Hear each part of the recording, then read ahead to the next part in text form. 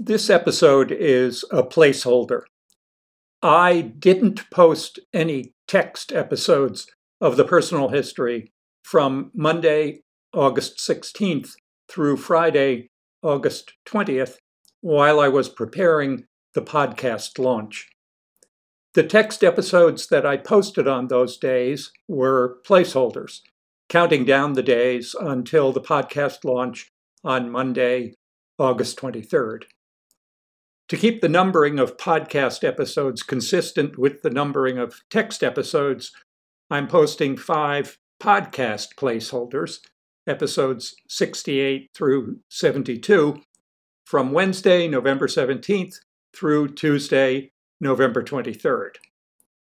My reading of the personal history will resume with podcast episode 73 on Wednesday, November 24th. To entertain you during this interval, I'm posting a reading of a portion of The Fox and the Clam by Bill Cavness on his program Reading Aloud, broadcast on WGBH in Boston in 1982 or 1983. Here it is.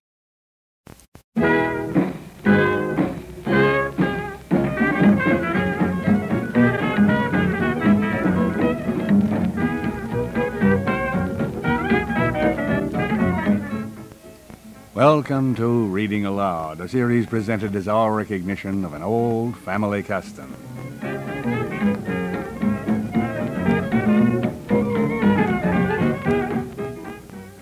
As our regular listeners will remember, a few months back on this Reading Aloud series, we presented Volume 1 of the Personal History, Adventures, Experiences, and Observations of Peter Leroy, a serial novel by Eric Kraft, published beginning 1983 by Applewood Books of Cambridge and Watertown. And, logically enough, it's time now for Volume 2. This will be actually Part 5 of the greater work, Peter Leroy. We've read the first 4 segments to begin with. And Part 2, The Fox and the Clam, begins with a dedication quoting, "Nothing is miserable except when you think it so, and vice versa. All luck is good luck to the man who bears it with equanimity. No one is so happy that he would not want to change his lot if he gives in to impatience. Such is the bittersweetness of human happiness. To him that enjoys it, it may seem full of delight, but he cannot prevent it slipping away when it will. It is evident, therefore, how miserable the happiness of human life is." Anicius Manlius Severinus Bertius, The Consolation of Philosophy, in the translation of E. Watts. Dedication for Mad.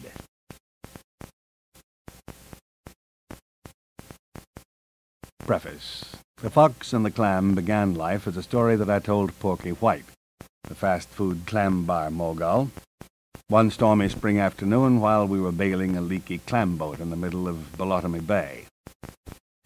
But one could say that it was conceived in a conversation with Porgy the evening before, when Al and Rascal and I dropped in at Corinne's Fabulous Fruits of the Sea. A couple of months before that evening, Albertine had decided that she could attract more vacationing families, honeymooners, young lovers, and adulterers to Small's Island if she had a cozy cottage or two to offer them, set apart from the hotel itself, where they could feel quite sure that no one would blunder into their moonlight trysting.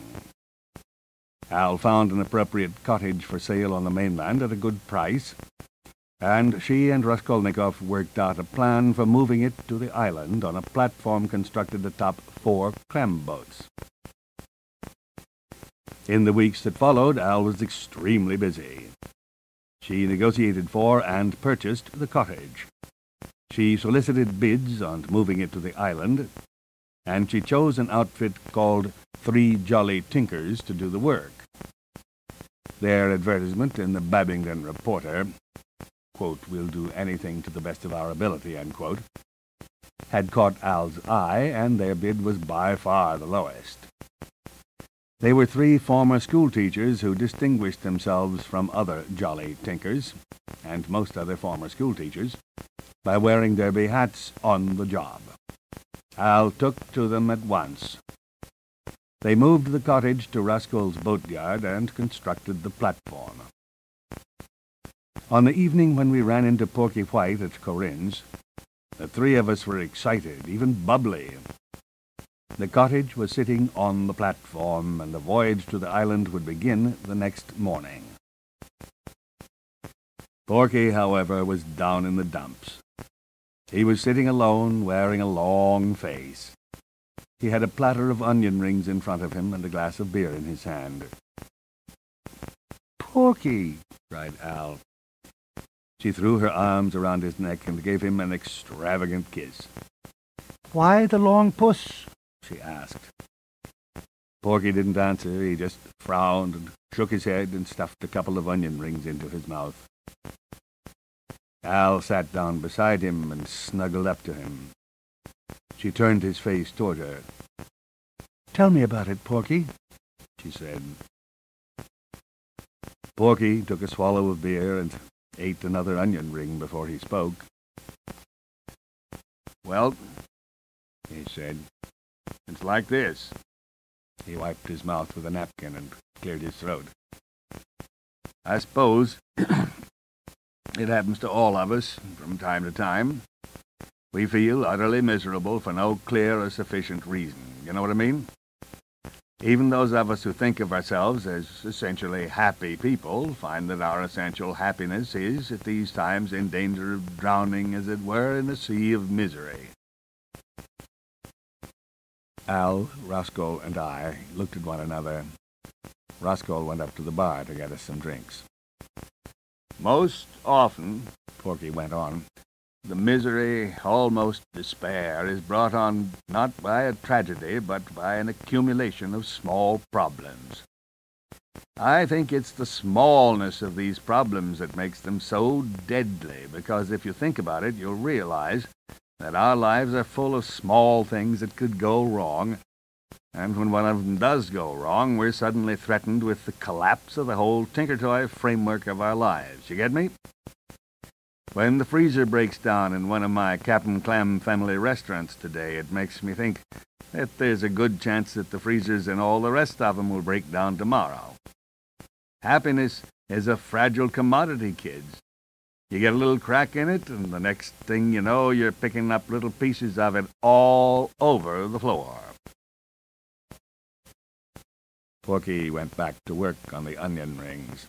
Al gave me a worried look. Porky wiped his mouth again and went on.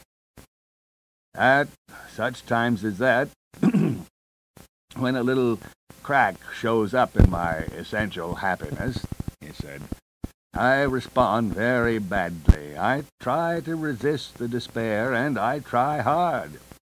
I use all the right arguments with myself, and I actually work at fighting the despair, but little by little my strength slips away. It's like trying to row a boat across the bay into a fierce headwind. Can you get that picture in your mind? I'm in this rowboat, and I'm rowing like blazes, but I'm not getting anywhere. The rain is lashing against my back. The wind is stronger than I am. I'm getting more and more tired. The boat is filling with rainwater. In fact, I think it's starting to leak. I know what I should do. Press on, Porky, press on. But I ask myself, why? Why go to any more trouble?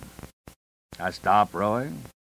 I sit there, exhausted, miserable, leaving myself at the mercy of the wind and the rain. I reached for one of Porky's onion rings, but Al slapped my hand. In a perverse way, Porky continued, I enjoy these periods of misery. I think I enjoy them because they give depth and texture to my life, to my character, you know? I wouldn't want to be happy all the time, to have people pass me off as one of the grasshoppers rather than one of the ants. Periods of brooding, it seems to me, show that I'm serious, that I'm sensitive to the pain of modern life, and that I'm not unaware of how fragile the fabric of a happy life is. Porky sat in silence for a moment. Neither Al nor Rascal nor I knew what to say. Finally, Porky spoke. "Hey, Shirley," he called out. "How about another beer and some more onion rings?" The next day at noon, Porky and I were standing on the front porch of the cottage. We were about in the middle of Belotamy Bay, pushing into a headwind, a driving rain, and a nasty chop. Al had suggested that Porky join us in the Trans-Bay voyage because she had thought that it would cheer him up. The two clam boats on the port side, the Kitten's Paw and the Means to an End, were taking on water, and the engine in the Alice Bluegown had quit. The three jolly tinkers were bustling around the platform, checking the lines that held the cottage in place, clucking their tongues and looking gravely concerned. I was eating a tuna fish sandwich and worrying about whether we'd make it to the island. Al opened the door to the porch. It got away from her, but she caught it again and threw herself inside. "Geez, this is rotten weather," said Porky. "Yeah, you said it," I said. "It's not the rain and cold that I mind so much as the wind," Al said. "Listen, Roscoe says we've all got to start bailing or we're not going to make it to the island." We scrambled down to the Kitten's Paw to start bailing. On the way, Al stopped Porky for a moment and made him take a good look at one of the clam boats nearby, on which Serge de Nîmes stood in the rain and wind, clawing at the bay bottom with his tongs. "Now, there's something that should cheer you up, Porky," she said. "You ought to be glad that you're not one of those guys out here all day in all kinds of weather." Porky didn't say anything, but I could see that he was thinking, deciding whether the fact that he wasn't Serge or any of the other clammies ought to cheer him up. When the three of us were bent over in the Kitten's Paw, bailing like mad, he spoke. "You know, I'm not so sure that I wouldn't be happier as a clammy," said Porky. "It's not an easy life, I grant you, but it has more of an aura of romance about it than being a giant in the fast food industry does. You know what I mean? I mean, sure, they're out here in some rotten weather, but after their day's work is done, they gather in a bar along the docks somewhere and tell stories about their close calls on the unforgiving bay, embellish the tales of the legendary clammies and that kind of thing. It's like living in a beer commercial. It seems exciting to me." "Well, that's true," admitted Al. Porky went on. "And I guess they all must have the feeling that someday, after they're gone, other clammies, their sons and the sons of their friends, and their sons' sons and their friends' sons' sons, will tell stories about them, that they won't be forgotten, that they might become legends themselves, you know?" He stopped bailing for a minute and rubbed his hands together. "I can just see my kid telling stories about me when I'm gone," he said. A thrill ran through me, the electrifying thrill that comes from recognizing a theme in a setting where one doesn't expect to find it. "This is like the fox and the clam," I said. "Oh, yeah?" said Porky. "Yeah," I said. "Keep bailing and I'll tell you the story." I told Porky the story that appears on the following pages. It kept him bailing, and we got the cottage to the island safely. When I had finished the story, Porky smiled and pounded me on the back. "Thanks, Peter," he said. "I guess I'm just a sucker for a happy ending."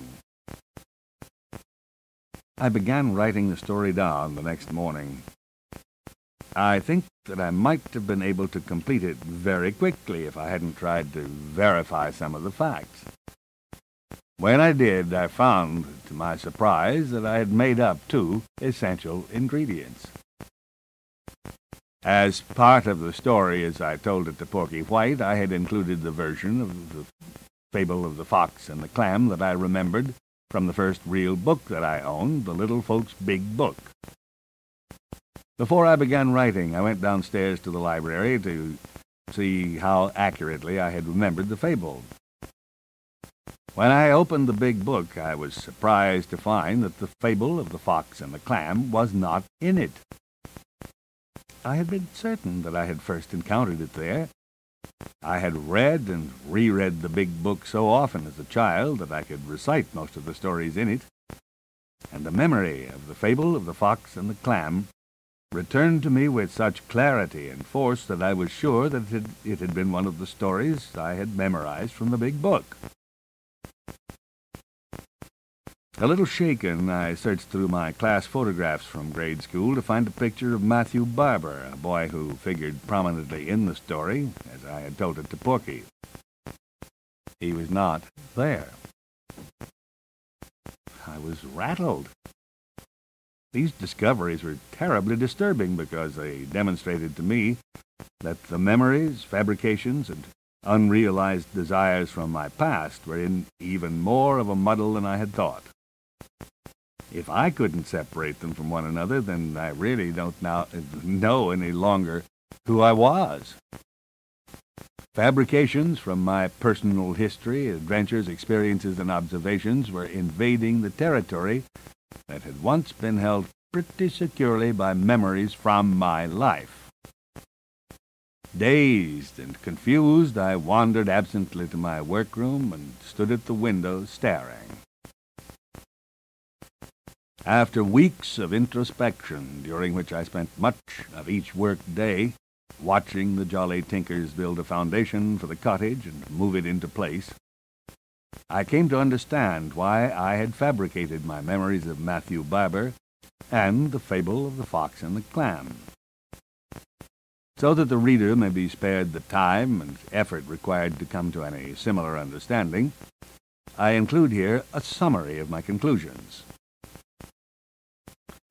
To understand the relationship between experience and imagination, one must be familiar with the paint-by-number canvases that were popular when I was a boy. These were canvases, or canvas-textured boards, on which were printed in pale blue the outlines of portions of a picture, each portion to be filled in with paint of a color indicated by a numeral within the outline.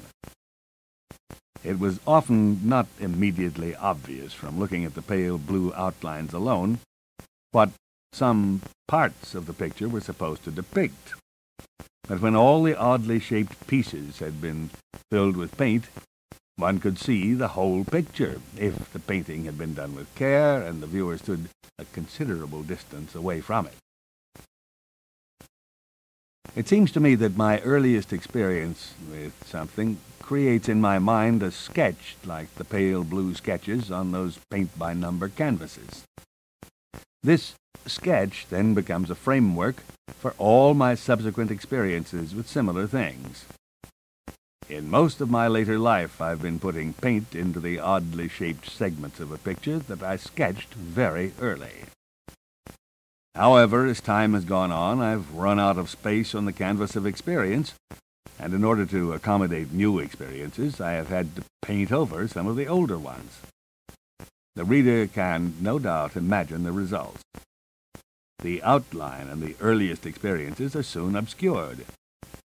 The picture grows more distorted as time passes, at least in the sense that it departs more and more from the original outline. However, since the earlier experiences were obscured by the later ones, I relied on memory and on the assumed congruity of the later and earlier experiences to reconstruct the earlier ones, and that reliance has been the source of several illusions. Take, for example, my understanding of the Big Book.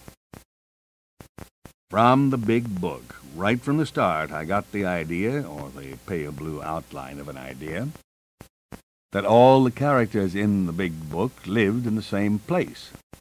A place that was as comfortable a home for talking squirrels as it was for dashing knights.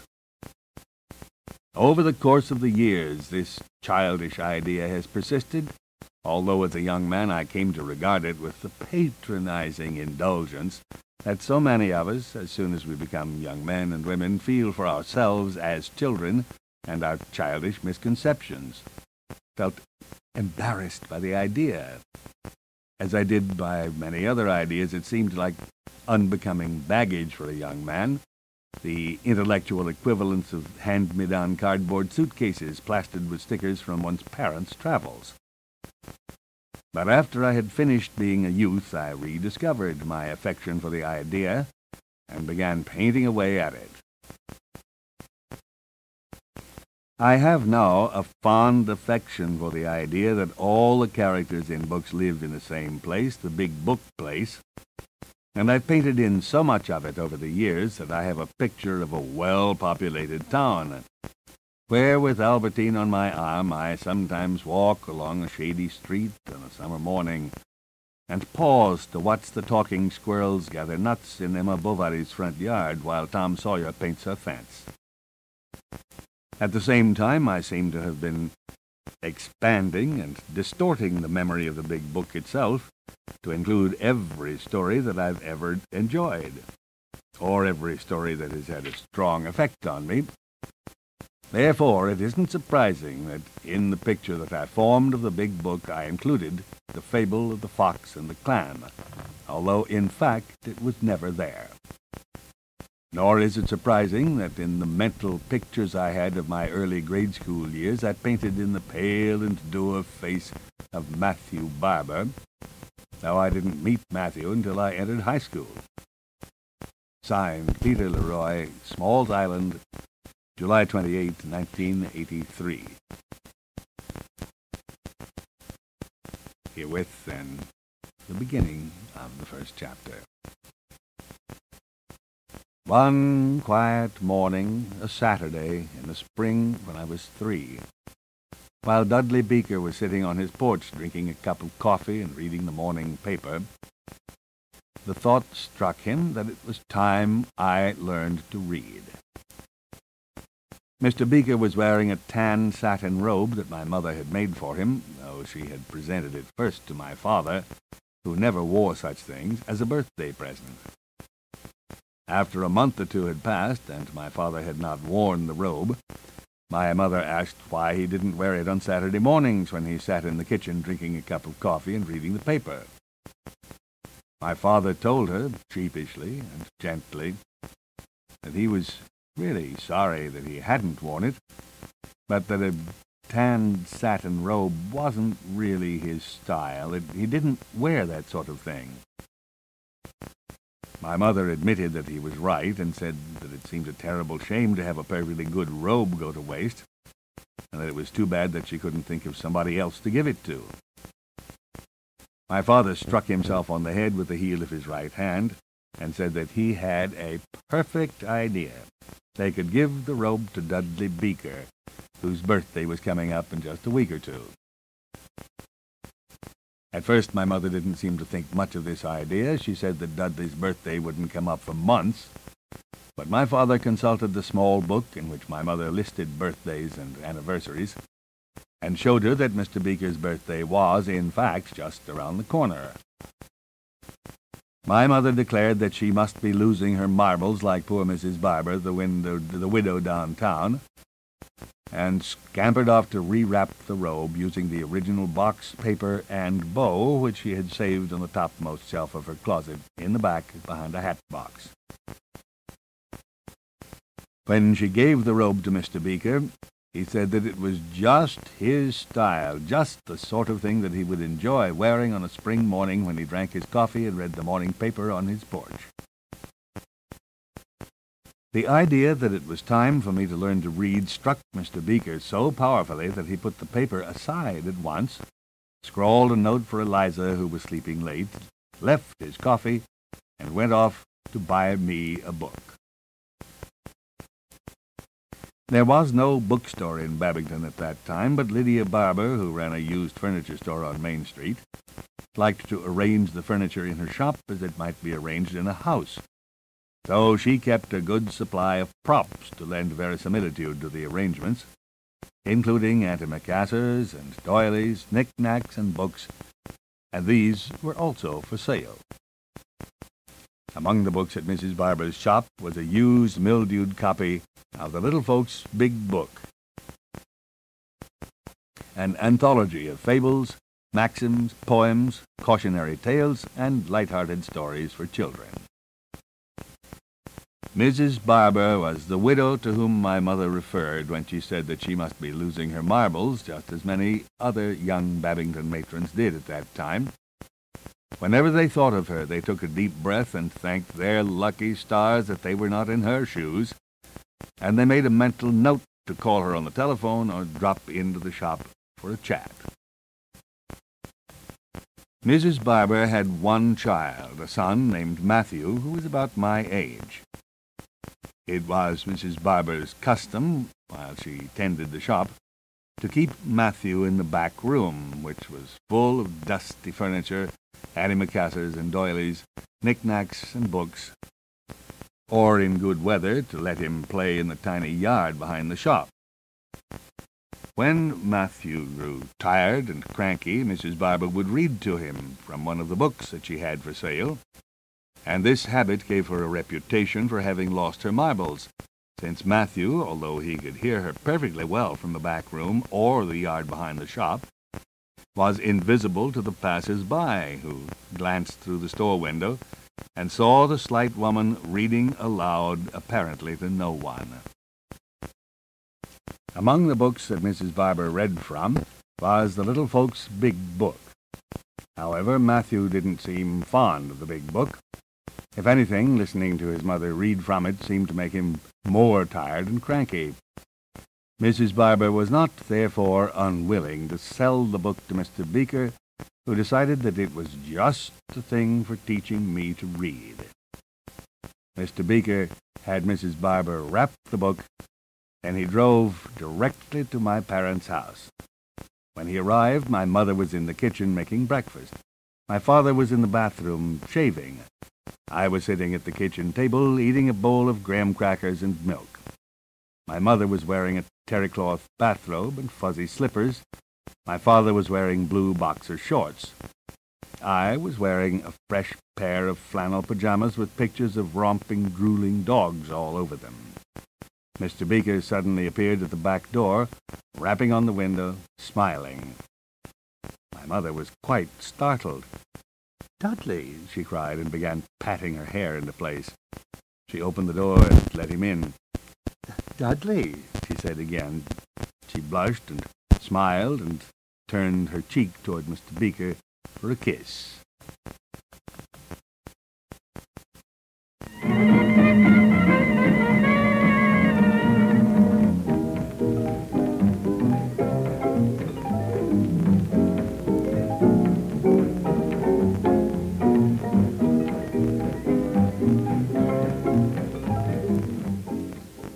Thus, our very first reading from Volume 2 of the Personal History, Adventures, Experiences, and Observations of Peter Leroy, a serial novel by Eric Kraft, published beginning in 1983 by Applewood Books of Cambridge and Watertown.